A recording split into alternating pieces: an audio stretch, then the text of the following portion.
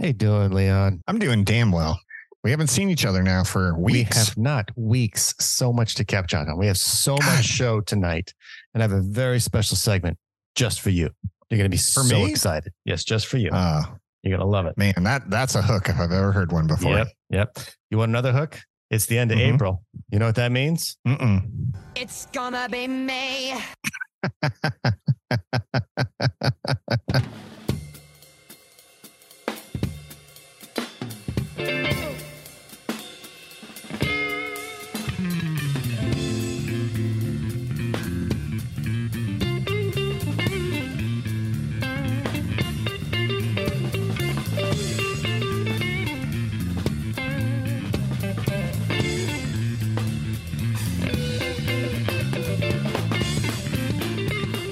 Welcome to the Bottle of Brown podcast. I am your host, Danny Paul. Joining me in the Bob Media Studios is the Baron of Bourbon, the Kaiser of Cali, the Liege Lord of Loathe himself, backed by popular demand, Leon Coventry, ladies and gentlemen. Danny. Good to be back. Good to be back. See you. We're just coming out of spring break season. You've had spring break. You've had spring break. We've been all over the place. You went off and played some small ball. We did play some golf with Mr. Jones, and we really missed you. Yeah, you got to open the show with that. Tell us and the Bobs out there about this majestic place of yours outside Vegas. Well, I mean, it was nice. Usually we do this golf tournament, and it's just a bunch of guys just like to play golf. But it's really about drinking, hanging out, and golf talking shit most of the time. Yeah. There's a couple decent golfers, but most of them are hacks like me. And we usually get an Airbnb or a VRBO somewhere. Usually, pretty much every single year for the last 15 years or so. It's been in La Quinta, out in the desert. But they're doing the classic named after your uncle. BHDC. Okay. Yep. Unfortunately this year, La Quinta is doing major renovations to their golf courses, spiking the rates of the golf courses beyond what most people would find reasonable. Oh, fuck 'em. So we called an audible and went out to Lost Wages for the first time for the tournament. It's very important to me that we still went with the B&B, because if I stayed downtown, I don't think I'd have a shirt anymore because I can't stay away. I got to be out there gambling, and I'm not that good at it either. I was going to say, you get stuck in a casino. Yeah. But the house is great. You know, we had 9 of us staying there, 9 of the 18 that went. And it was a nice pool. They had fun games. They had a movie theater in there. So we watched Kings, not the Kings, but the Kings of Comedy in there. And it was pretty fun, reminiscing and great seeing Mr. Jones out there. I won't describe his game to you. I'll let him do that on his own. But should he ever show up, he still might be hanging his head in shame of the performance he put on out there. Oh, it's nice that he got out there, right? That's the most important. Oh yeah, we had a great time. Got a little one, and he showed up. Another on the way, and he snuck away to play a little golf. And he found a secret bottle in one of his mystery packs, and he brought it with him. The George T. Stagg. Yes, he showed me that. Yeah, and it does not disappoint. I've actually had it once before, but I couldn't quite remember it compared to all the other ones I've had. But it was what you wanted. I really appreciated him bringing it out, and it was special. The real deal, Holyfield. So good. We had our number one fan out there too. Mr. Hoot. Mr. Hoot was out there. Oh, friend of the show. Yeah, gave us some points. Said he would love to join as a guest one day. If we can figure out the time zones, right? Because he's on the East Coast. Yeah, I mean, he'd have to be up pretty late. Have to do a special day drinking episode, wouldn't we? Oh, wouldn't that be fun? Maybe that's a good Cinco de Mayo one. Which reminds me, this is the final before Mezcal May. We are recording this on April 27th. And for the next month after this, I have a couple of different bottles of mezcal in my stash, and I will be rocking some mezcal for the remainder of Gonna Be May. But that's neither here nor there. What is your brown for this evening, sir? Well, you know I'm fancy, and I just came away from a really fancy trip drinking fancy bourbon. So I wanted to keep with that theme Keep it the fancy. And go with Old Tub. Old Tub. Old Tub. Unfiltered. Bottled in bond. 100 proof. Ooh, a scorcher. It's underrated. Usually you would find this at the bottom of the rack, but and it's good. I wouldn't say it's great, but it's good. So I felt like slumming it a little bit tonight and pulling out the Old Tub and it's a nice experience. How about you? I am going with a nice 10-year Lafroig that I found on the shelf. I like how you pronounce that. It is, it's like drinking leather. It's magical. Back to your roots. You ever see those belts that they sharpen knives on? Mm-hmm. Just take that after they sharpen the knife and lick it. That's what it is in a glass. It's majesty. You know, I'm not sure that leather can actually sharpen a knife. Have we just fallen for that because Hollywood told us to? Yeah, I think so. Okay. Maybe they're honing the knife. Yeah. I don't know. It's science. It's an Islay. It's a single malt. It's got a lot of peat in it, and it's doing it for me. It's nice that I'm. What does it usually run you? This was cheap. This was $30. Oh yeah, it's a 10-year. You know, you let it sit for a long time, the price goes up. But this was tucked way in the back, had a clearance label on it. They were trying to get rid of it. And I was like, I'll take that. Thank you very much. And so now I got a nice little Islay single malt along with my Glenmorangie, and I also got some Glenfiddich. Any Glen will do. But this will tide me until we get back into it in June, and then who knows what's going to happen in June. We still haven't done the bracket for this year. So much going on. Anyway, again, neither here nor there, because now that we've talked about Brown, let's talk about Brown. How you doing? Whiskey and whiskey. This is the darkest brown you got. Yeah. Say, Holmes, where they hiding the scotch? What about, Brown. That's code for bourbon. Great stuff, this bourbon. It comes from a land called Kentucky. Talk about Brown. There's a special rung in hell reserved for people who waste good scotch. Scotch? Oh, yes, I think so. Could I have one more of these with some booze in it, please? Tonight's Talk About Brown comes to us from InsideHook.com. Well, that's a new one. This is a new one. This is under the restaurant and bars label. This is dated April 19th. So it's about 8 days ago. We're filming this on April 27th. Should go out. So that's episode 81. This should go out May 8th. Anyway, so it'd be about a week before. And I'm trying to get my timing down. We're almost caught up. I think as we record this, episode 79 dropped yesterday. I'm going to drop 80 on Monday. And then I'm thinking we'll do Monday runs, or I don't know. We'll figure that part out. Anyway, the point is, nice Brown news. I'm going to introduce you, sir, to something that I became aware of before I found this article, but this article elucidated on it. Are you aware of the Hosey, sir? Not a non-X-rated one. Very good. A Hosey, as in cozy Hosey, is a fun little place to find yourself in the northern parts of Pennsylvania. And I'm not going to ask you to pronounce this. It's actually called Schuylkill. And like many of the provinces up there in Pennsylvania, they have Eastern European roots. So they add a lot of consonants where they don't need them. So it's spelled Schuylkill. It's Schuylkill. Well, I appreciate that. You have the ability of reading things how they're supposed to be pronounced because also of your New Hampshire, Boston. Little tidbit there. Yeah. Well, my wife's from northern Pennsylvania, so when we go back to visit her roots, and I go, can you say that street for me? And she says, Kosciuszko. I go, that's right. That's what that is.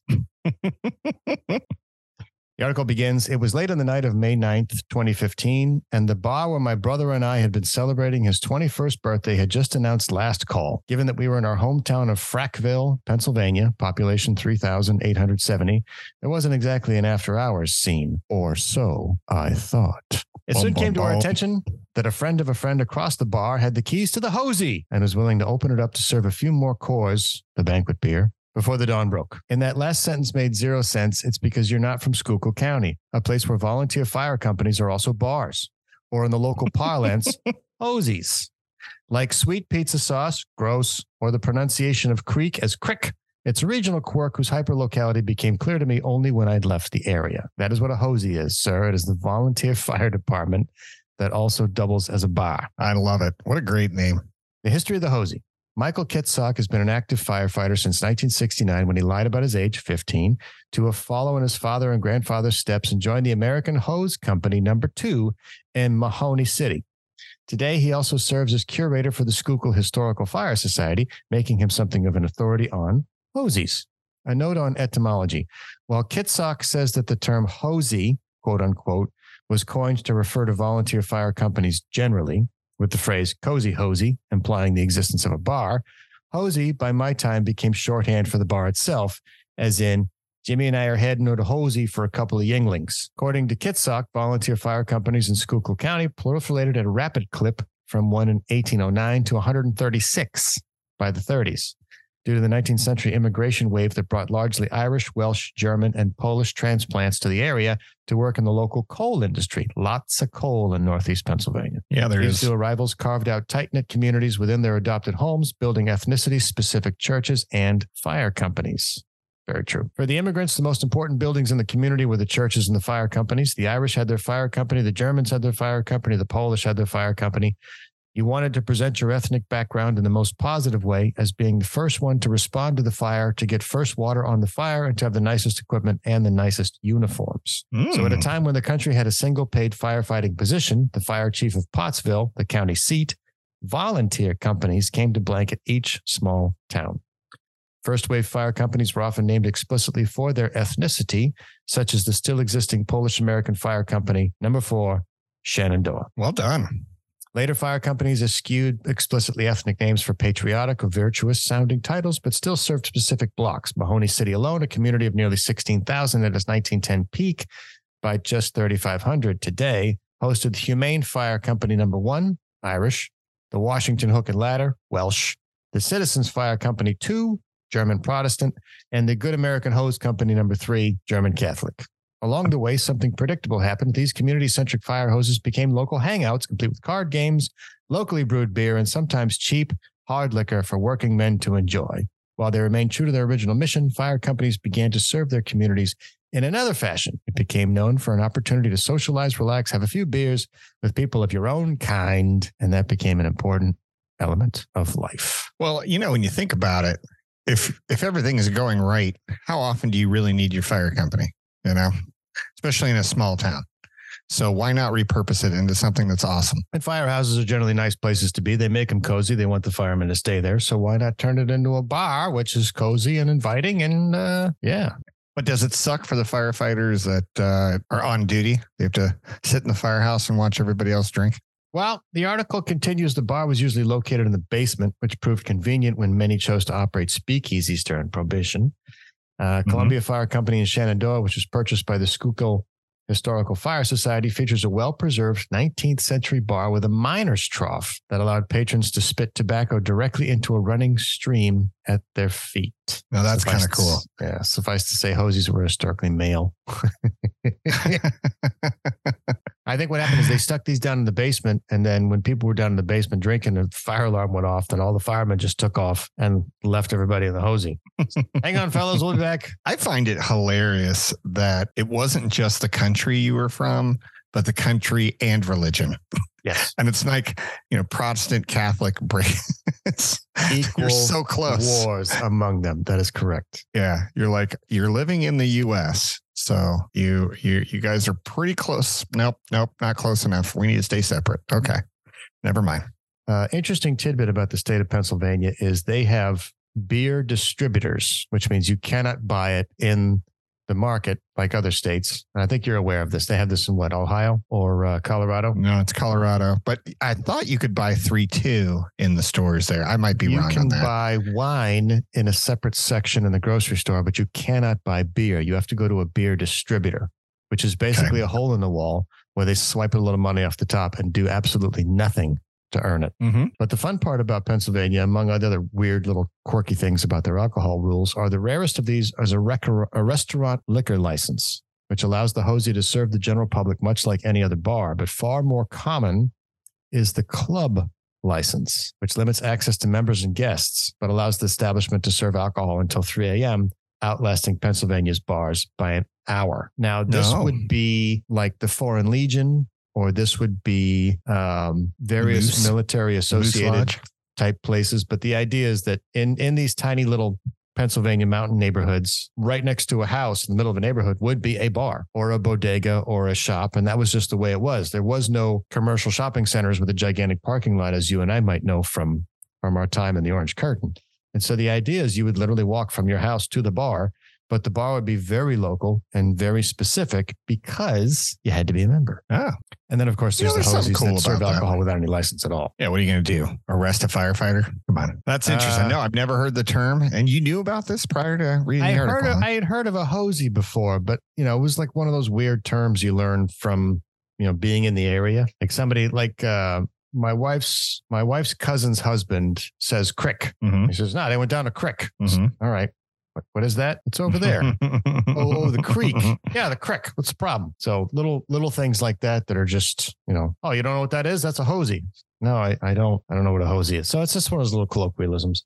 Like I'll give you an example. In New England, what do you think a liquor store is called? I don't know. It's a packy. Okay. Or package store, because during Prohibition, you would go and get a package and you would keep that package in a brown paper bag and no one saw what it was. So when you say I'm going down a package store, you went down, or maybe that translated a little bit after Prohibition into, I don't want anybody to know that I'm an alcoholic, so I'm going to put it in a brown paper bag. That's what a packy is if you're in the Northeast. You know, it's a very British thing, or even Australian. You know, both of them cut down things so far in a terminology that no one would understand it unless you were calling it that. You got to know. Yeah, well, got to be there. I guess that's where we're from, huh? Hosey ranks. You know, I'm a little mad you didn't take me to a hosey on your bachelor party. Well, but I don't remember if I knew the name or not by then. But if I had known that there might have been a hosey in that little town where I got married, goddamn right we're going. Oh, there had to be. If there's a budget in suites, there's a hosey. The cost of a hospital and an ungated cemetery. One day that should be the audio for the show. If I could ever find T-Pain. Do you have it? I don't know. If you can find it, I'll play it on the show. My mom actually might have it. She thought it was brilliant. It was brilliant. I don't know. Is that app even exist anymore? The IMT I app? don't know if it does. Flash in the pan. That was a lot of booze. It was like a decade and a half ago. Yeah. We can see if I can find that. Such wonderful, wonderful memories. Anyway, hosey ranks have thinned in recent years. Swartz estimates that 25 fire companies disappeared in the county over the last decade, whether through mergers or outright closures. But for now, the peculiar institution of the hosey carries on, fighting fires and thirst. Okay. I learned something new tonight. Yeah. That wraps up talking about Brown. Let's get to our top story. News team, assemble! Let's get down to business. And I got news for you. Leon, what do you always say? What is your signature phrase? And we still haven't cured cancer. Tonight's top story comes to us from Interesting Engineering. Vaccines for cancer could be ready by 2030. It's about fucking time. The pandemic sped up the process of these treatments. A pharmaceutical company announced on Saturday that vaccines for cancer, cardiovascular, and autoimmune diseases and other conditions could be ready by 2030. According to The Guardian, Dr. Paul Burton, chief medical officer of pharmaceutical company Moderna, told the news outlet he is confident the firm will be able to offer such options for all sorts of disease areas in as little as 5 years. Okay. We will have that vaccine and it will be highly effective and it will save many hundreds of thousands, if not millions of lives. I think we will be able to offer personalized cancer vaccines against multiple different tumor types to people around the world, Burton said. He also said mRNA, or messenger RNA, therapies could provide a solution for rare diseases for which there are currently no available therapies. I think we will have mRNA-based therapies for rare diseases that were previously undruggable. And I think 10 years from now, we will be approaching a world where you truly can identify the genetic cause of a disease and, with relative simplicity, go and edit that out and repair it using mRNA-based technology. What do you think about that, Leon? Well, I'm inspired by it. I'm excited because I am predisposed to all those things that it's supposed to cure. I'm still cautiously pessimistic on it, though, because, you know, that's me. I can't help it. Yep. No. But boy, we sure could use it. I don't know a single person that hasn't been seriously impacted by themselves or a loved one from cancer. Yep. Or heart disease. And you could be the healthiest person in the world. You don't have to be old anymore. You don't have to be young. You don't have to be a smoker. I mean, nobody is safe from this. So, and we've talked about it in the past, and sometimes, you get it in the worst possible times too. Getting it, it's just so hard on not only the person that has it, but everybody else around them. And I joke about it because it is the single worst thing. I know we talk a lot about guns and drugs and all these other things. They don't even hold up a candle compared to what cancer's doing, right? And that's what I think we need to, let's knock this one out. Let's go get that one, because nothing's taken out more innocent people than cancer. So. Yeah, for sure. The article continues, it's partially due to the pandemic. Burton credits the success of these new treatments partially to COVID-19. I think it was an order of magnitude that the pandemic sped this technology up. It has also allowed us to scale up manufacturing, so we've got extremely good at making large amounts of vaccine very quickly. Other experts are in agreement with Burton. There has been a massive acceleration, not just of traditional vaccine technologies, but also novel ones that hadn't previously been taken through licensure. Certainly, Myrna falls into that category, as does our vaccine. Dr. Philip Dubovsky, President of Research and Development at Novavax. There's no doubt there's a lot more interest in vaccines. The really big question is what happens from here, said Professor Andrew Pollard, Director of the Oxford Vaccine Group and Chair of the UK's Joint Committee on Vaccination and Immunization. I think I should have switched those voices. In February, the U.S. Food and Drug Administration granted Moderna's personalized cancer vaccine breakthrough therapy designation, meaning its regulatory review will be expedited. How you like them apples, Leon? Very much so. Motherfuckers are going to do a cancer vaccine. Shit, yeah. Boy, that would be amazing. I'm hopeful. I hoped it would happen before my time was up here. So let's go. I don't know. I mean, right now, I don't feel like the mRNA vaccines are necessarily trending in a popular, positive way right now. As you would assume, I feel like the news is finally starting to come out with the side effects because, we were just trying to get out of a very dangerous pandemic. But rightly so. People were saying, wait, we don't know much about it. We'll find out. And we're finding out. So hopefully, if the negative effects are severely dwarfed by the positive effects, and we can continue going forward with this technology. Yeah. A little bounce. I went to the Wikipedia's just because we got a little bit of time left. I wanted to get an idea for those who are interested who are not aware. A Myrna vaccine is a type of vaccine that uses a copy of a molecule called messenger RNA to produce an immune response. The vaccine delivers molecules of antigen encoding mRNA into immune cells, which use the designed mRNA as a blueprint to build foreign protein that would normally be produced by a pathogen, such as a virus or by a cancer cell. So to give you an idea is your normal vaccine, I was explaining this to my 11-year-old, your normal vaccine is typically a dead virus. They inject the dead virus into you. Your body goes, okay, that's what it looks like. Next time that guy shows up, I'm going to fuck him up. Instead of the dead virus, this inserts a protein that simply trains the body on what to look for. So rather than a dead body where we say, all right, that's it, we're going to recognize that next time it won't happen. This is a little bit more proactive in terms of vaccine technology where it trains the body. This is what you want to look for. You haven't seen it yet. So that's kind of an oversimplification. If there's any Bobs out there that are immunologists or have a thing on this, let us know. 602-529-4562 or bottleofbrown@gmail.com. But let us know and we'll set the record straight. But that's basically my understanding is this is a little bit more proactive than a traditional vaccine.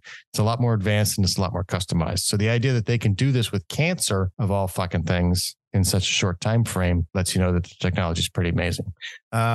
To those of you that think this just showed up, it didn't. If you read the Wikipedia article, this thing has been studied since 1989. And so there's 1993 updates, there's 2001 updates, 2008 updates, 2010, 2013. So they were roughly sitting on this technology and playing with it for about 10 years before COVID came along. So it was good and bad that COVID came along. I would say net bad. Is that fair to say, Leon? Yeah. We'll all go with net bad. We'll go with net bad. We'll go with net bad. But the emergence and development of Myrna as a technology is a good thing. Yeah.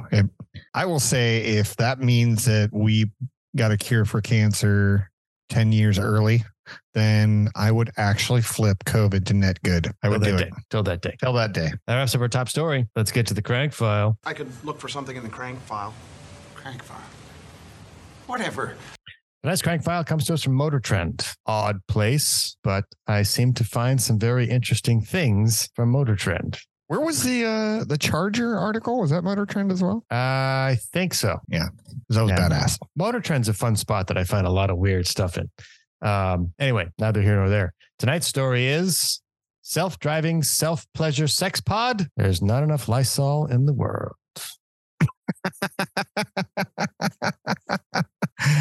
Yes, we need the porn music to come in on this one. What do you mean? What you're suggesting this has something to do with pornography? Yes. Do you think George Takei would like this? Oh my. The Sexla, capital S, small e, capital X, small L, small a. The Sexla is billed as an autonomous robotaxi pod that allows passengers to, quote, enjoy a revolutionary experience, unquote. We got a lot of weird story pitches and press releases in our inbox here. It's not all, hey, here's the next supercar, or check out the latest Honda Civic. Generally speaking, most of these adventurous new clippings come from PR companies on autopilot, pushing non-automotive or weird automotive stuff to any media whose email addresses they could find. Some are just straight up pranks and general bunk. Today, we got something so weird that even though it's obviously a joke that can't possibly be real, we just have to share it with you because, well, as you'll see, it's a generous lover of a pitch. So they're admitting this is not real. Oh, they're admitting this is fake, but they thought it was so wonderful to share it. And I got to give credit to the designers because this is a really fun idea. The article continues. Apparently, and this is a sentence we never figured we'd type, but adult entertainment website Cam Soda, or someone impersonating a representative of Cam Soda, sent us this take on the upcoming self-driving vehicle robotaxi boom that provides a new service, or more accurately, a way for people to service themselves while using an autonomous pod service. So the idea of autonomous taxis is not so far-fetched. If you come down my way, right around the Chandler, Mesa, Tempe, if the Midge was here, he'd back me up. But right around the area of Southeast Phoenix is Waymo. Mm-hmm. And there are tons of autonomous Waymo vehicles with no driver. They have them in Las Vegas too.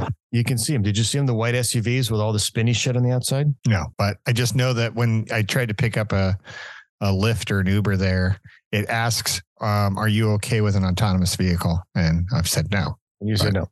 Okay, well, they've picked up people at my office and taken them to the airport, so I've gotten a pretty good look at these things. They're rather exciting, but it's a little unnerving that nobody's in the driver's seat. All the stuff's there: seats, steering wheel, pedals, but it's not human propelled. Would you do it? Fuck it, I think I would. Would you do it in an airplane? No. Interesting. Even though airplanes are way more safe than cars. I think if a car goes wrong. You have a pretty good idea of what your options are. I don't think I can open the door and Starsky and Hutch roll out of an airplane. Fair enough. If I get the feeling that things aren't going the way they're supposed to be going. Fair enough. Just saying. I think most people feel that way. You ask anyone, would you be on a pilotless airplane? And most people say, absolutely not. I don't. I trust the human in that case. Even statistically speaking, I know what you're saying. There's a lot more car accidents than plane accidents. It's just the idea of I'm up in the air. That's the thing about this whole robo flying taxi. It's like when that fucker crashes, it takes out everything on its way down. Mm-hmm. Anyway, neither here nor there. I digress. It's called the Sexla. Who wants to take bets on how long it'll take before Tesla's lawyers send a cease and desist? Not likely. It's Elon. No, he likes it. He's got a sense of humor. Oh, I'm sure he would be in on it. Anyway, the Sexla probably can make it. He might. I would not hold it past him. Anyway, the Sexla is billed as an autonomous robotaxi pod that allows passengers to enjoy a revolutionary masturbatory. You can't just stop on the part that's not funny. You need to get it out. Enjoy a revolutionary masturbatory experience. Which is yet another thing that we never thought we would be written in any version of Motor Trend ever. Why would they ever write that? Have you ever heard the term masturbatory? Revolutionary. Masturbatory. Carry the two. Before we go any further, we should point out that this idea is truly from Cam Soda, seems to have sprung from the site's Lab, a blog-like collection of experimentation with sex and technology that's part gag, part boundary-pushing thought exercise. From what research our work issued laptops could peel back without threatening our jobs, it seems Cam Soda Labs has actually implemented or made some of its out-there technologies, so it's not entirely virtual. To be sure, we've reached out to the company's communications director and for confirmation that the Sexla is in fact born in a lab, and if so, whether it's something that will actually be realized in the physical world. However, we never got a response, which further hints that the Sexla is a prank, a funny one, but a prank nonetheless, and mightn't have anything to do with Cam Soda at all. Anyway, each Sexla vehicle is theoretically equipped with a 4K screen with a live stream of a cam model that interacts with passengers during the trip. Each vehicle is allegedly stocked with what we just call accessories for the experience, and riders would pay for each trip in a similar way that they would for any other taxi. Did we mention that we aren't positive this is even a real thing or not? Hey, certainly helps the pod's viability that it's based on an existing robo-taxi prototype, as if Cam Soda would ever enter the OEM business. However, let's give this the benefit of the doubt. I think this author wants it really bad. I think the author wants it to be real. I've never seen anyone so passionate about a fake prank. The self-driving car of the future is an open-ended concept, both literally and figuratively. It doesn't go in anything. It's got a couple of 3D mock-ups. It's this Cam Soda on it. It's got slide away doors, and there's a bright, wide open windshield, which if you're going to be in there for revolutionary masturbatory experience, but you want the windshield to be clear. I would assume. Well, who knows? People are into that. I mean, if you're into this type of thing, you're probably into people seeing you do it. I don't know how it goes. I mean, the whole thing is so cringe. Like I feel bad sitting in an Uber sometimes because I know how many people have been in there beforehand. But to look to the left and see accessories that may or may not have already been used 5 minutes ago. Be a black box. Oh my goodness! There's some very, very high vehicles out there on the freeway, and you can't see anything. They could be having a revolutionary masturbatory experience. You wouldn't know. But if it's that low to the ground, like some of these mock-ups are, you need some digital shades or something. I just assume everything would be floating in that blue stuff that you see at the barbershop. I don't know what that is, but apparently it's magical fluid that makes all of us feel more comfortable. Yeah, we feel very comfortable with whoever's hair that touched before mine because just kill it. It's the same color as the water in my toilet. The final part of the pitch is Cam Soda, or the pitch purporting to be Cam Soda, says it plans to deploy the Sexla in New York, Chicago, Los Angeles, and Austin. Why Las Vegas isn't on that list is just one of the many, many confusing aspects of this entire endeavor. While the concept is completely absurd, it does address, via an entirely novel angle, the question of what people might do in a hypothetical future filled with self-driving cars. Our autonomous future just got TMI'd. This is why I made it in the crank file. It never, ever, ever occurred to me that if you're in an autonomous vehicle and it's just you, it sounds very plausible now that somebody would go, zip, I got to unload one before I get to the airport because that place sucks. You know why it didn't come to mind? Because it's not a thing that comes to normal people's mind. Because anybody who got an autonomous vehicle, you're like, oh, you better not hit that car. I hope you see the turn coming up, Mr. Robot. You're not thinking about anything other than that. Yeah. Just pretend I'm not here, robot driver. Yeah. Because you don't want to be in mid-act when that thing decides not to turn left when it's supposed to.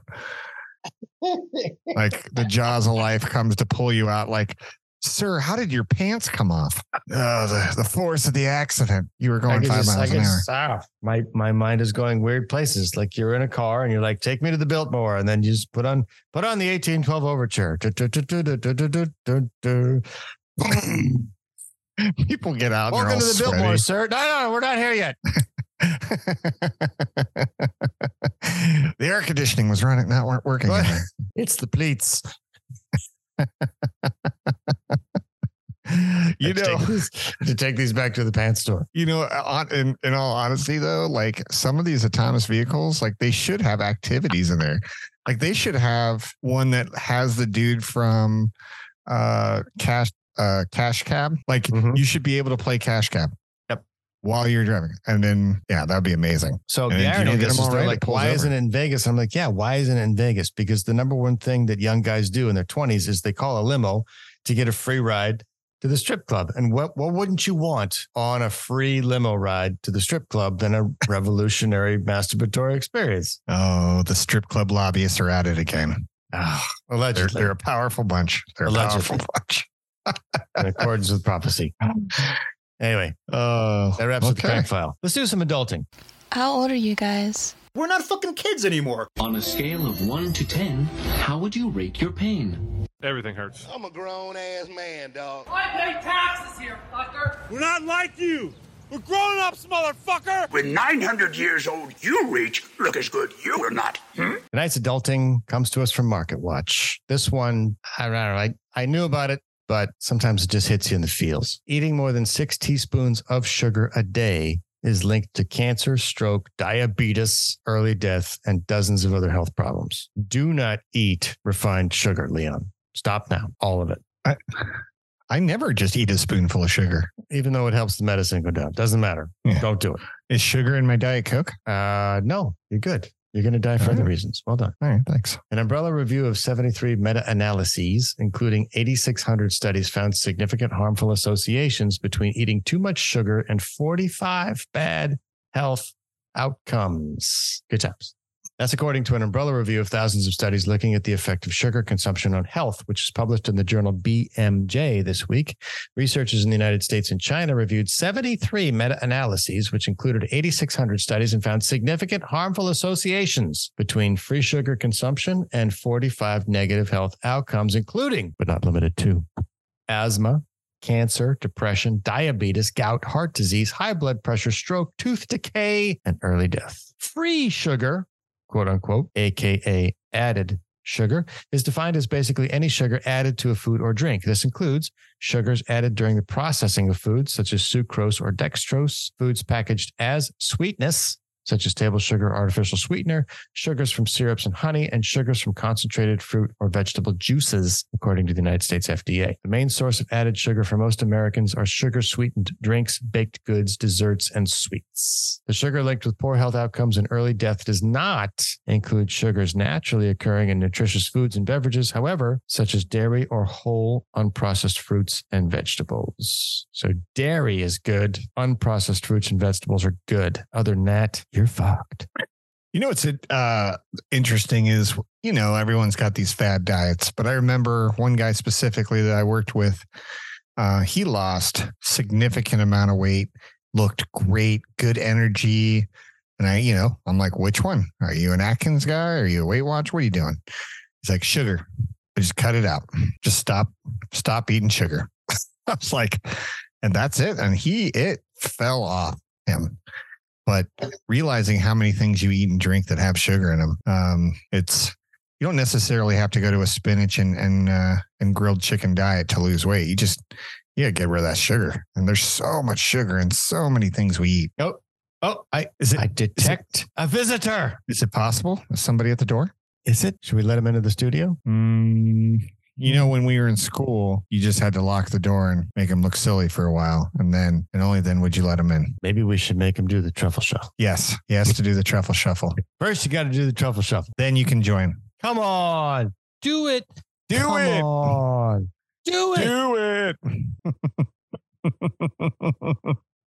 Surprise. Welcome, special sir. guest, Mr. Jobs has entered the Bob Media Studios. Oh, yes! Was that bad, eh? Hello, gentlemen. It's been a week, and I've had some technical difficulties. My computer just keeps going to the blue screen of death when I try to launch Zoom. So horribly sad. What is your brand for this evening? I'm doing the Buffalo Trace kosher wheated mash. Very yum. Very sweet, very little different than the sour mash, which I'm used to, but I thought I'd crack one open and take it for a whirl. How very Passover of you. Yes. Okay. Yes. You caught us in the middle of our adulting segment, Jay. We're looking at the dangers of sugar. Oh, it's a dangerous drug. Watch out. More addictive than heroin. While the study authors noted that the link between sugar consumption and cancer has been limited and controversial, which requires more research, the evidence of harmful associations between eating sugar and other issues like obesity, depression, and heart disease is more undeniable. In general, no reliable evidence shows beneficial associations between dietary sugar consumption and any health outcomes, the report added, apart from a few exceptions that the authors said are still not supported by strong evidence. Indeed, other recent studies have linked high sugar intake to Alzheimer's, and ultra-processed foods such as sodas, microwavable food, and salty snacks also been linked to an increased risk of cancer, especially ovarian and breast cancer, according to a study of more than 197,000 United Kingdom adults published in Lancet in February. Another recent large-scale study suggested that eating 400 calories a day of ultra-processed food could raise your dementia risk by 20%. How much sugar is too much? Go ahead, Leah. I'm struggling here. So I get the ultra-processed food and all that other stuff. But think about it. The people that weren't eating ultra-processed food, the ones that were eating it right off the rack, the organic, the real organic, the people back in the Middle Ages, how long did they live? I forgot. Like fucking 27 years old. Touche. So, yeah. So go ahead and eat that ultra-processed shit and you'll live till 90. That's science. I don't care what this article says. And I also think that anybody who wants to make a name for themselves as a researcher or a journalist, they're going to find something you love and they're going to say, this is why you can't ever have it again. Do you enjoy life? We're going to take that from you if you continue to do this thing you love. That's what I've noticed. That's a very good Jane, you ignorant slut counterpoint there, Leon, because 1,500 years ago, life expectancy was a third of now. Eat this bad shit. That's right. They didn't put pesticides on that shit. Science, bitches, which I did not have a science segment on this episode, but let's make this our science segment just for shits and giggles. Sounds like science to me. Prove me wrong. All I'm saying, the stuff. Bob's gauntlet thrown. How much sugar is too much exactly? The new BMJ study draws on guidance from the World Health Organization, the World Cancer Research Fund, and the American Institute for Cancer Research to recommend sticking to about 6 teaspoons of free sugars or added sugars a day or below 25 grams a day, as well as limiting sugar-sweetened beverages to less than 1 serving a week or just 200 to 355 milliliters a week. 6 teaspoons for those of you that are not handy around the kitchen. What do you think 6 teaspoons is, Mr. Jones? Tablespoon and a half. Yeah, that's not much at all. That is not much at all. I don't know if anyone that's a quarter of a golf ball, maybe. Do you guys see the Bert Kirshner 2 Bears in a Cave when he's drinking his Kool-Aid and Tom Kasura is just crying because he's laughing so hard that this grown 40-year-old man is drinking a giant jug of Kool-Aid. He's like, it's so much sugar. What are you doing? What was there vodka in it? Because that's one of my favorite drinks. Kool-Aid and Mitch and I talked about this in an earlier episode. Is the Super Troopers guys were actually drinking real maple syrup, and when they ended up drinking like a couple gallons of it, their stomachs hurt really, really bad. And then a couple hours later at the hotel, it was the cleanse of cleanses. Like it was get the fuck out. Like everything had to go. Which is ironic because it's so sticky. I am all that is man. I wonder what maple mud butt feels like. There's only one way to find out. Didn't they play Coachella? That is a good Coachella band last name. Week. That is a good band name. Maple Mud Butt. Feel free to take it. I sit in the front row while I was watching Maple Mud Butt play. Introducing their new single, Wipe Twice. Followed by The Ghost.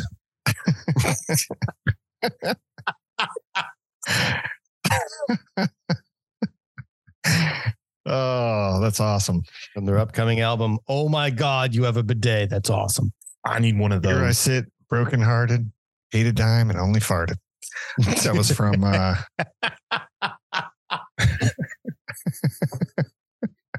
was that Really must have been Edgar Allan Poe. I'm not sure because it's about that one. Poo. You got me. The study also recommends changing overall sugar consumption patterns, especially for children and adolescents, through public health education and worldwide policies to cut down sugar intake. Well, I just think from all the things that they've done, especially in this ridiculous state where they've required people to put warnings on their packages, there should be a relatable, I guess what I'm looking for is some kind of new unit of measurement that we can all get behind and say, I'm allowed to have 5 units of sugar a day. And everything should have a box that says every serving is 2 units. I just think the problem is that we can't do the math, like how many grams or how many. The numbers get so big, I can't always figure out what's the right amount of sugar to have. Mr. Jones nailed 6 teaspoons is 1.5 tablespoons. Well, I have a vague idea of what a tablespoon is because I cook, but who the fuck knows what 6 teaspoons is? Or that's right. More appropriately, 25 grams. Yeah. That's your bacon bread.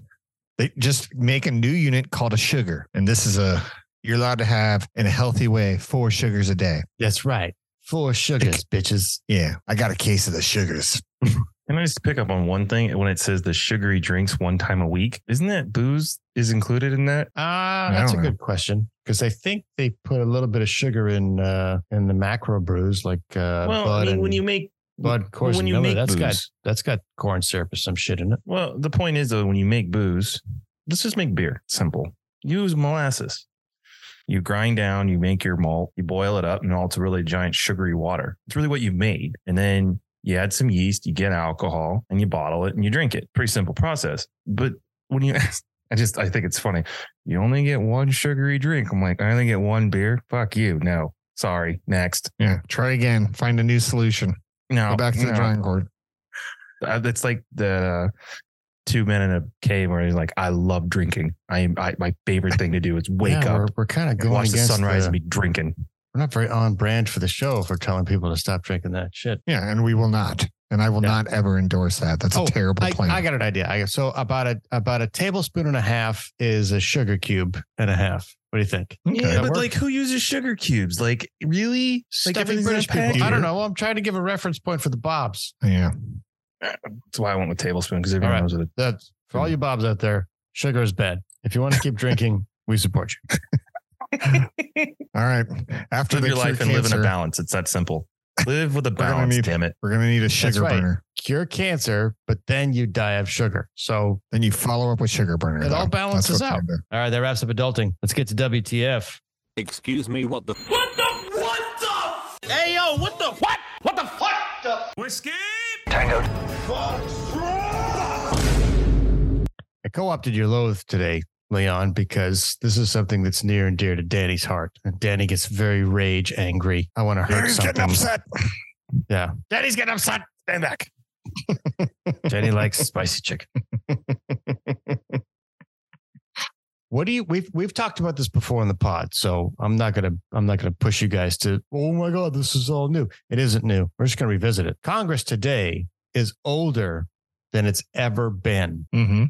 This one comes to us from 538. This is Nate Silver's jam. This is the guy that crunches all the data and makes all the really nice infographics and predictions. So, of course, he did what I asked him to do, allegedly, and he did some numbers.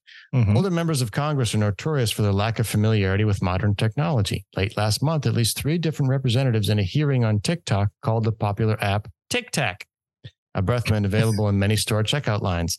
This is only the latest in a long line of amusing tech-related congressional miscues. Back in 2006, Alaska Senator Ted Stevens described the internet as a series of tubes, and Senate Majority Leader Chuck Schumer copped to his struggles, and in 2022, he held up his flip phone and said he was not very tech-oriented during a speech on the Senate floor. Don't expect such unfamiliarity to change anytime soon. As it turns out, Congress today is older than it's ever been. Across all senators and representatives, the median age of the 118th Congress is 59. Median. Jesus. That's gnarly. That's crazy. The median senator is 65. That is crazy. Median. Wow. The median representative is 58 for the 4th Congress in a row. Congress has notably aged since 2001. From 1919 to 1999, over a period of 80 years, the median senator never eclipsed 60, and the median representative never surpassed 55.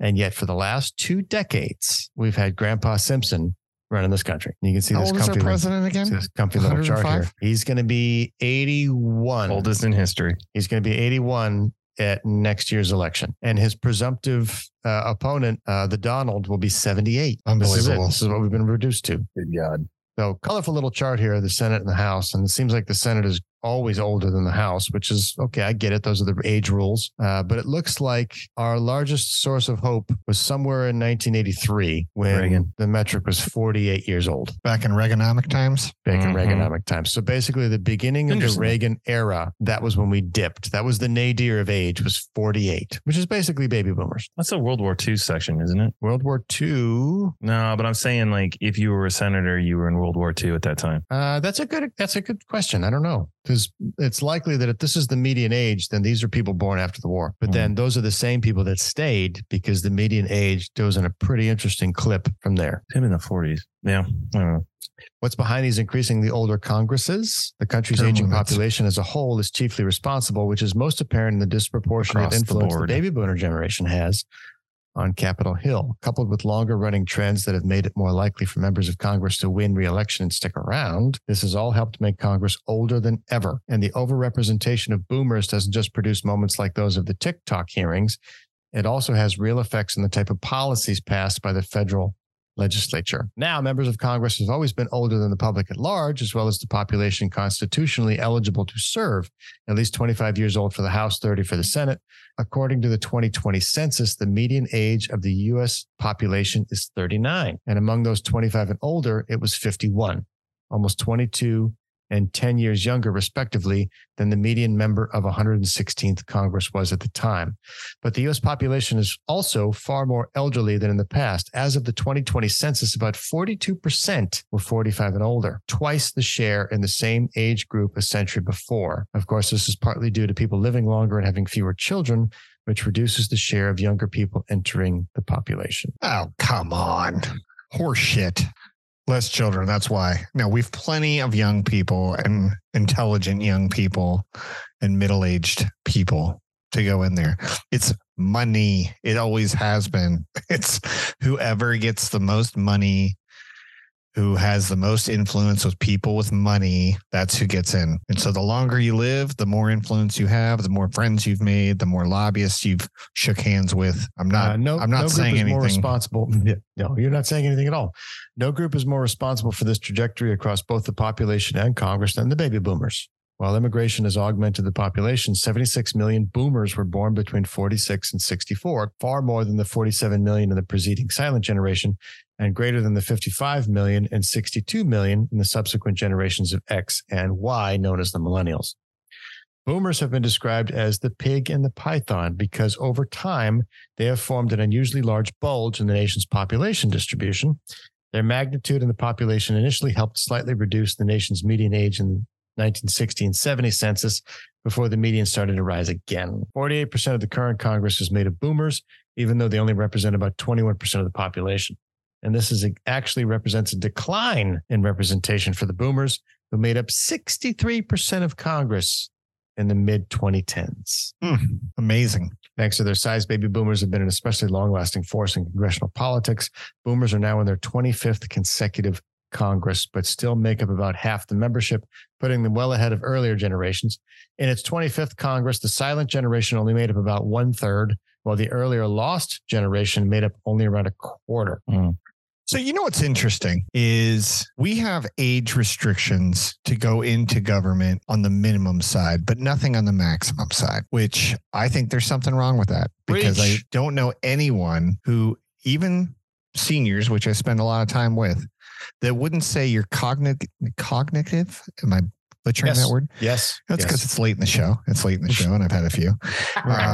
Their ability to quickly assert what needs to be done to handle many tasks at the same time decreases with age. And there's a point where you have to, and I don't think it should be that controversial. It should be very clear cut that you're in your prime probably before the age of 70.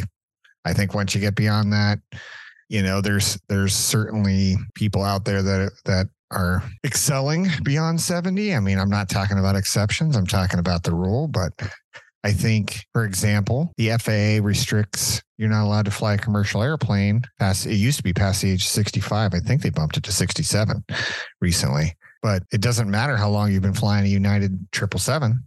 Once you turn that age, you're done. And I think everyone just kind of quietly nods their head and said, yeah, that seems right. I mean, age is not politically correct. Your guys' senator, Miss Feinstein, is 89. There is no way she hasn't crapped her pants this month. There's just no way. It's happened. And everyone knows that. Maxine Waters is 84. Nancy Pelosi is 83. Chuck Grassley is 89. It's crazy. Yeah. I guess I'm an ageist. I don't know what to tell you. His age is not politically correct. So that the whole idea of, don't be ageist is like, yeah, fuck you. You're going to die. I'm going to die. Yeah. We're all going to die. That's the one constant we can rely on. Is there anything more important than running the country? Probably not. And if you ask yourself, would you trust this person to fly your airplane? Would you trust this person with a scalpel in their hand to cut you open? And if your answer is consistently no, you should probably not let them run your country either. That's me. That's where I stand. Now, it's no shock that members of Congress tend to be older than Americans as a whole. We know that older political leaders tend to benefit to some degree from voters who prefer experienced politicians.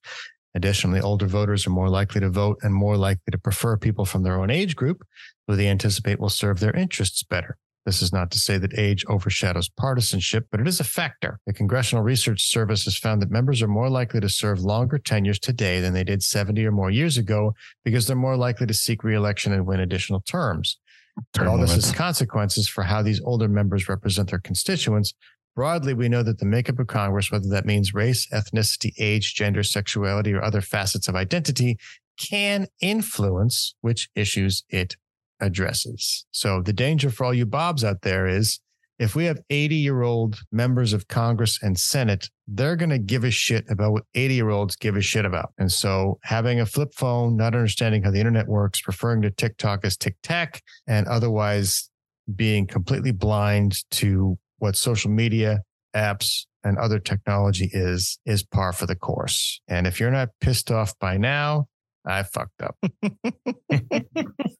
I'm curious what it is in the Supreme Court right now. Basically, those guys are elected and they get to I think it's actually probably better, honestly. It could be now. Yeah, with Coney Barrett and drinking. I like to drink beer. According to the Google, the average age of the Supreme Court is currently 53. Yeah, that sounds right. Christ. I would say it's a lot lower. Yeah.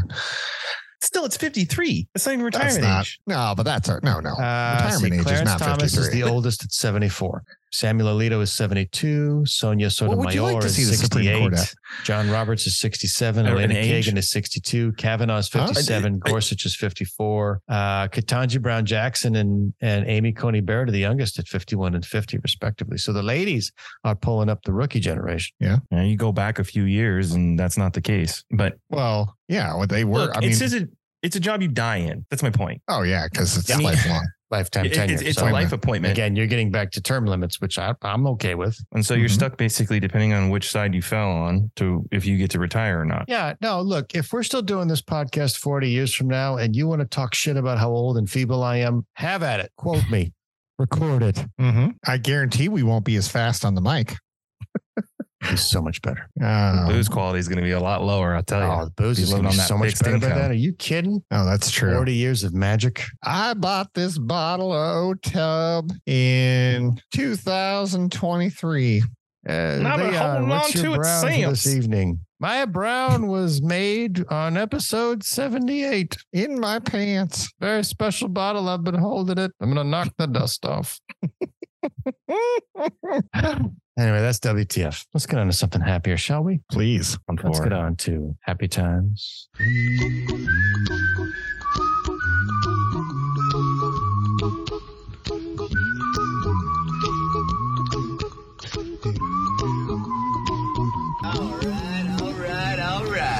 Here at the Bottle of Brown podcast, we are huge fans of It's Always Sunny in Philadelphia and Ryan Reynolds. Danny Paul personally has a crush on Ryan and his wife, Blake Lively. I would threesome them in a heartbeat, which makes me very happy to talk about the Wrexham revival. Now, Mr. Jones is a resident soccer expert, so he is going to have his moment in the sun to talk about this because I got some questions about some of the things that pop up in this story. But let me get through it because it's not that long. We got some time. Broke it. Damn near Wrexham. Ryan Reynolds and Rob McElhenney bought a struggling Welsh soccer club and took over the world. Only a pair of Hollywood stars could bring a scripted story like this to a small town in Wales desperate for revival. When actors Ryan Reynolds and Rob McElhenney purchased Wrexham AFC and began production of a television series on Hulu, they didn't know club owner would be their greatest roles yet. In their second season as co-owners, their camera-friendly club defeated Boreham Wood on Saturday 3-1 to earn promotion to the English Football League after 15 seasons and relegation. Season 2 of Welcome to Wrexham will have a happy ending, and if you're not a dedicated viewer of the show, you might have questions about the soccer story that's sweeping the globe. Wrexham's history is football history. Wrexham Association Football Club was once a soccer powerhouse with some of the most loyal supporters a sport team could imagine. Located in the northern part of Wales, roughly 45 minutes south of Liverpool, Wrexham is a manufacturing town of about 60,000 residents. While the area has fallen on tough times, their team has kept hope alive. Wrexham's no ordinary team. It's the third oldest football club in the world. The team was founded in 1864, just 1 year after the laws of the game were written and the Football Association was formed. But despite 150 plus years of history, Wrexham AFC hit rock bottom. With wins few and far between and an economic spiral in the town over the past century, fans and supporters have had to chip in their hard-earned money just to keep the team operational. And then 2 American actors bought the team. Well, Reynolds is technically Canadian, but that's all right. We're going to forgive this faux pas. The investment of a lifetime turned into a heartwarming story for sports fans everywhere. Why Reynolds and McElhenney went in. You likely know Ryan Reynolds from a number of blockbuster movies, including Deadpool, The Proposal, Red Notice, and much more. McElhenney is famous for his role in the TV series It's Always Sunny in Philadelphia. It was his idea to purchase Wrexham after the club had fallen on hard times during the pandemic. Enter Reynolds. McElhenney said, I had TV money, but I needed movie money. McElhenney reached out to Reynolds in an attempt to find sponsors for his purchase of the team. Reynolds didn't want to sponsor the club. He wanted to buy it. They paid approximately $2.2 million. And thus, the pair set out to revitalize a dead-in-the-water football club with more history than any American sports team could fathom. They created a behind-the-scenes documentary, Welcome to Wrexham, and this tiny town of loyal soccer fans is enjoying a wild ride. We didn't know anything about the sport. Now we're obsessed with it, says Reynolds. With Saturday's win, Wrexham, 34-8-3, is now heading to the 4th tier League 2 in the English Football League after 15 seasons. The racecourse ground, which is their pitch, is the oldest international football venue still in use, and it's beginning to thrive once more. A Hollywood ending in season 2, but there's more to be written in Wrexham. It's a good story. So it's I heard Ryan Reynolds is also now purchasing a home, not a home, his most of the time living in home next there too. Like he's that bought into it now. I mean, he's going to England. It's a good place to be. He's going to Wales. Is it Wales? Going to Wales. Living in Wales. Okay. Is that far from Wrexham? He's in, so let's see. If you think about the British Isles, he's like dead center of the British Isles because Wales is in between the United Kingdom. Well, Wales is in between England and Ireland. Mm-hmm. Yeah, so he's kind of essentially located in the British Isles. Okay. All right. Well, question, Mr. Jones. Can you please explain to me 4th tier League 2? It's a good question. So what you have here is they were playing in the Welsh League, which is kind of more of it's still professional. It's not amateur yet, but there's a few more tiers below it that get more amateur. But whole point being they're going into the 4th league. So we have the Premier League, which is what we all come to know and what we see every day and is on NBC now. And they have the rights where you see the Man Shitties, the Goobers, Manchester United, the top tier teams out there. Chelsea's. Yeah. The little Lions who are struggling. But the point is that they do things different in England. And I'm not sure if how many of the Bobs know, but what it simply is if you were in the bottom 3 at the end of the year, when you finish your season, you get relegated down to the lower league. And there's a way that if you just keep falling down that hill, you will get eventually knocked out and the money gets less and less as the league goes down. So what's really good here is that they are going to meet League 2. They got to get to League 1 and they got to get to Championship and then they get to Premier League. So it is a long climb. It is not going to be easy. They're going to spend a few more years in these lower leagues. But with this, it brings money, and money buys players. Ben Foster was institutional in them actually getting promoted in a game before this, where he stopped a penalty in the late minutes of the game. Now, Ben's actually retired. I don't know how they got him to go between the sticks, but it's probably a story out there. And he's phenomenal, and he got them through. So with money, you can buy better players, better coaches, and continue to march yourself up. So with the one day glory of me getting into the Premier League, and that's the biggest payday in sports. You get promotion into Premier League, you get a bucket of money, and now you get to try and stay. And it is the hardest thing to do is to stay. Is that what you're looking for? Yes, that's exactly what I was looking for. Thank you very much. So the Ryan and Rob dynamic duo of Hollywood, who have fucking marketing down. These guys are, I mean, as marketers go, these two are brilliant. Their social media game's on point. They've brought this little tiny town in Wales to the forefront just based on their star power alone. So their marketing chops are ready to go. It's a question of can they do what Mr. Jones says? Yeah. Sky's the limit. See how far they can take this thing. And the show is wonderful. Is it on Netflix or who? I can't remember which. Yeah, it's wonderful. Watch it. Very cool. You know what? Can I just take a side sentence? I love that Americans are getting more introduced to either Wrexham, which is real, or Ted Lasso that's not real, or just getting more into that other aspect of sport. And I think it's great. And I think it's going to grow. I think it's just, it's on trajectory. I enjoy the story. I enjoy the characters. I just don't enjoy the game. And maybe it's because I don't understand it, because in all honesty, I didn't enjoy hockey. Well, shut it down, Leon. My roommate was in it and he explained it to me and I understood the offsides rule and the strategy behind it. And then I'm in love with hockey. So who knows, Mr. Jones, it could happen to me for soccer. I bet your love for hockey came when you went to a hockey game live. You know, it was a good start for sure. I actually came from when I got the video game. And then I understood, now I get it. You can't bring the guy across the blue line with the you can't pass in two lines. Yeah. I get that now. Now I understand Paul's strategy. Dropping it. Go live. And it's just sports in general. I mean, music live, sports in general. A live football match. And I think even if you do MLS, it's still super exciting. Can I chime in on that? Mr. Punish came with me, friend of the show. Once I think he even was with us, and he came out to visit me in Columbus, and we went to the Crew game because he's a big soccer fan, and the Crew at the time were badass. They're still pretty decent. Still good. They're usually pretty good. And so I went to a Crew game, first one I ever went to. It was easily, hands down, the worst sporting experience I've ever had in my life. And let me tell you why. One, when I first came in, I'm like, this is impressive because the field isn't that big and the stadium isn't that big. So you feel like you're a part of the game. You're close. So I'm like, all right. But we sat on the sunny side. This is not soccer's fault. This is my fault for not doing my research. But I sat on the sunny side and we were baking. I'm like, this is miserable.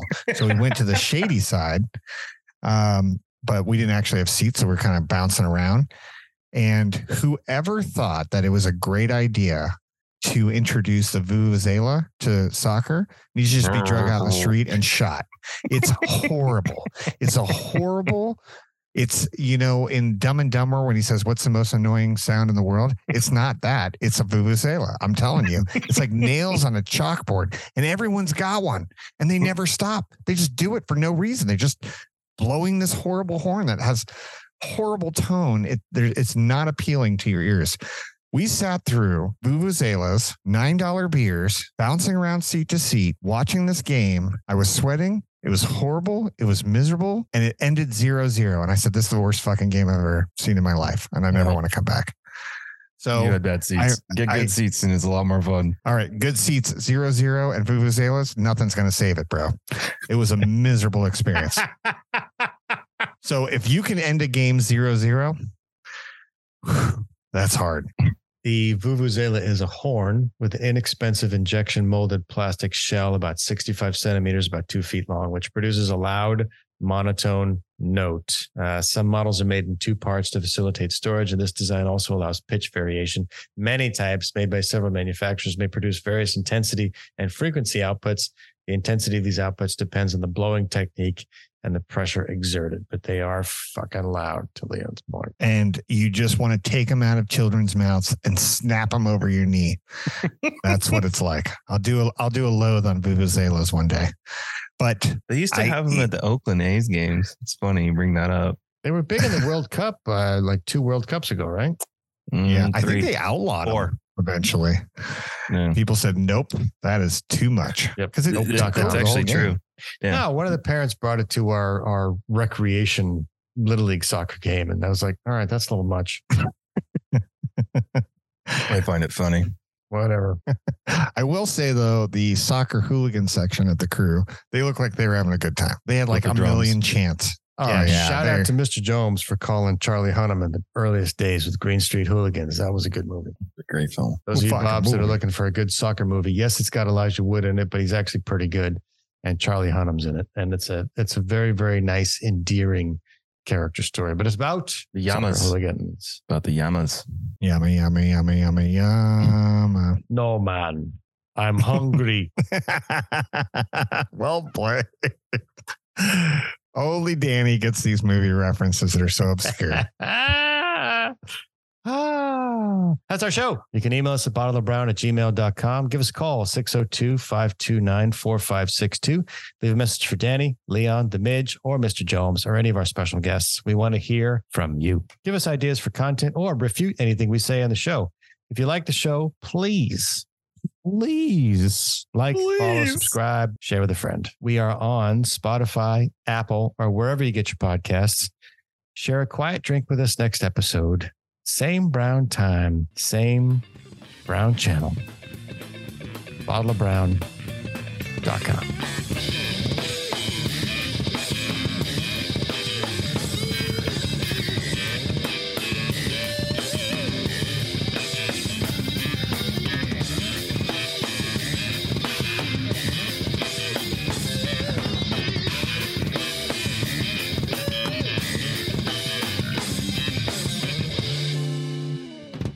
This place is dead anyway, man.